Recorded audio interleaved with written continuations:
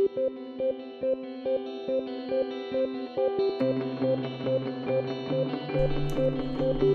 and welcome to Frontier Strategy Group's podcast series. FSG is the leading emerging markets information and advisory services firm. We partner with business leaders at over 200 multinational companies by providing them with research, analytical tools, and proprietary data that helps them power their emerging markets business strategies. My name is Manan Desai and I'm the Client Services Director for FSG's Asia Pacific Division. The focus of today's podcast is a discussion with Denny Yang, FSG's lead analyst for China, about her recent report titled Salesforce Effectiveness in China. Denny, welcome. Thanks, Manan. Pleasure to be here. Great. Let's start with what's happening in the Chinese market right now. I know that you've just got back from a trip in Shanghai and had a lot of interesting discussions on Salesforce effectiveness. Any highlight that you would like to share based on what you've been hearing from multinationals on the ground?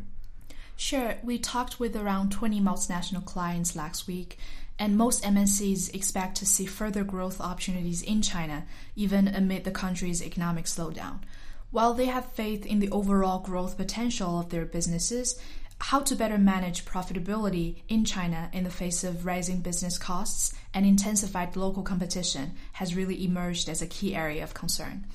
This also aligns with the message that FSG would like to send across. It's not that China in itself is not attractive anymore. It's just that multinationals need to work harder in 2016 to get what's easily available in China 5 years ago. Which is also why we have developed this new research report on how to increase Salesforce effectiveness in China as a critical tool for MNCs to improve operational efficiency and bridge the profitability gap. Yes, Salesforce management is definitely an important topic for MNCs to consider in order to achieve profitable growth in China. But just how you do this remains a big headache for multinational companies. So what do you think is making Salesforce management such a difficult task in China? Well, first of all, I think geographical or demographic complexity in the Chinese market is a key challenge. When MNCs are covering this wide geographical areas in China with various levels of market size and growth potential, they also need to localize their product portfolios and adopt differentiated sales efforts to account for local industry specializations as well as customer preferences. Then this will lead to further complexity in expanding their footprints. As a result, MNCs in China often lack efficient territory allocation and effective sales role design. I think the second issue is about the rising business costs in China, more specifically labor costs, which seriously impact MNC's profitability. According to the Economist survey, 66.4% of multinational respondents in China say that they feel the negative impact of rising wages, compared to only 40% in India, Southeast Asia, and 38.7% in Australia and New Zealand. However, as many MNCs lack effective and most importantly localized training programs in China to really enhance sales productivity along with their market expansion strategies, they tend to see stagnant sales performance and also declining sales ROI. Yes, that's a great point actually. And also, China has a very competitive talent market. Sales talent recruitment has been identified as the most difficult recruitment challenge among other functional areas in the Asia-Pacific region. China also has the highest staff turnover rate in APAC. So because of all these high sales turnover and replacement costs, this is really creating obstacles for multinationals to maintain a stable workforce in China, and this is undermining commercial effectiveness.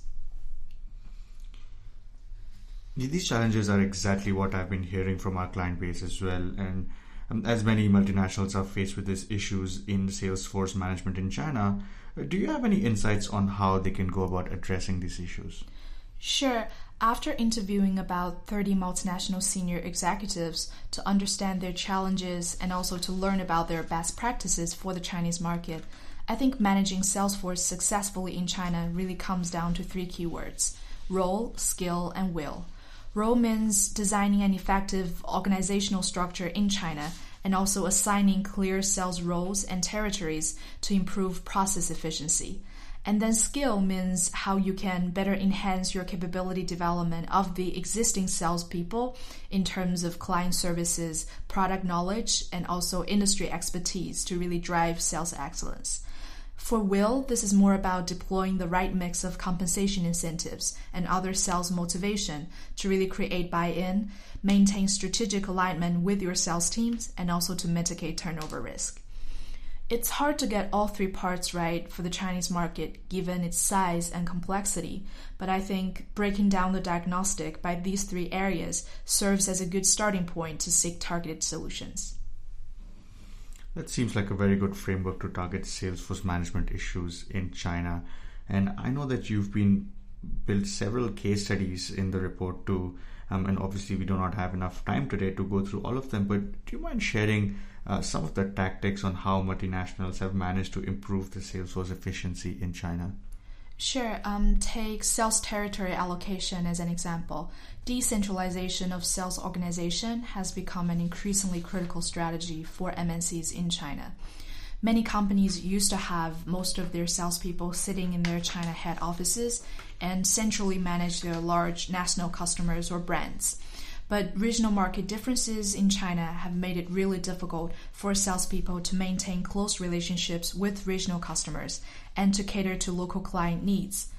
By really restructuring sales territories in China and assigning regional sales managers to hub cities in inland or western parts, MNCs are better able to develop effective customer segmentation and allow sales managers to invest more resources to serve local clients with differentiated client services. For example, last week I was talking to this chemical company.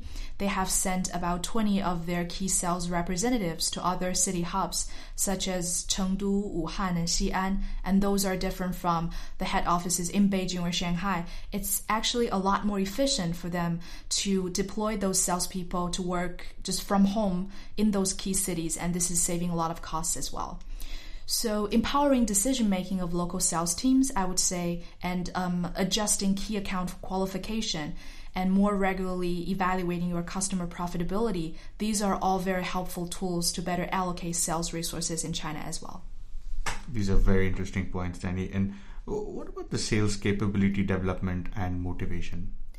I would say focusing on the top 2 or 3 sales KPIs that are most relevant for your Chinese market, as opposed to pushing the sales performance on all global sales metrics. This is a great strategy to improve targeted areas. For example, if pipeline strength and upsell are the 2 KPIs that could drive the most improvement on your sales outcome in China, then placing more weight on them in your sales scorecards would be very effective. Including more mentorship-related KPIs is also a very powerful tool in terms of encouraging your sales leaders to really walk the talk. But in this case, how to drive a mindset shift toward a mentoring culture could be something MNCs need to work harder on. Another useful tactic is to offer a cross-functional team bonus to team members in technical support, marketing, finance, and even administration, which is also a great strategy to drive teamwork and to ensure the quality of functional support for your salespeople. We have also built some cases on how MNCs can tailor their training programs and HR benefits for the Chinese market to account for the experience levels of your salespeople and also generational differences. It seems like you have quite a lot of interesting insights in this report, Danny. Thanks again for sharing these great insights. I encourage our listeners to read the full report, since today we only were able to cover a small part of the content. And as a reminder, you can speak with Danny or any member of FSG's research team at any time by scheduling a meeting with your FSG client relationship director.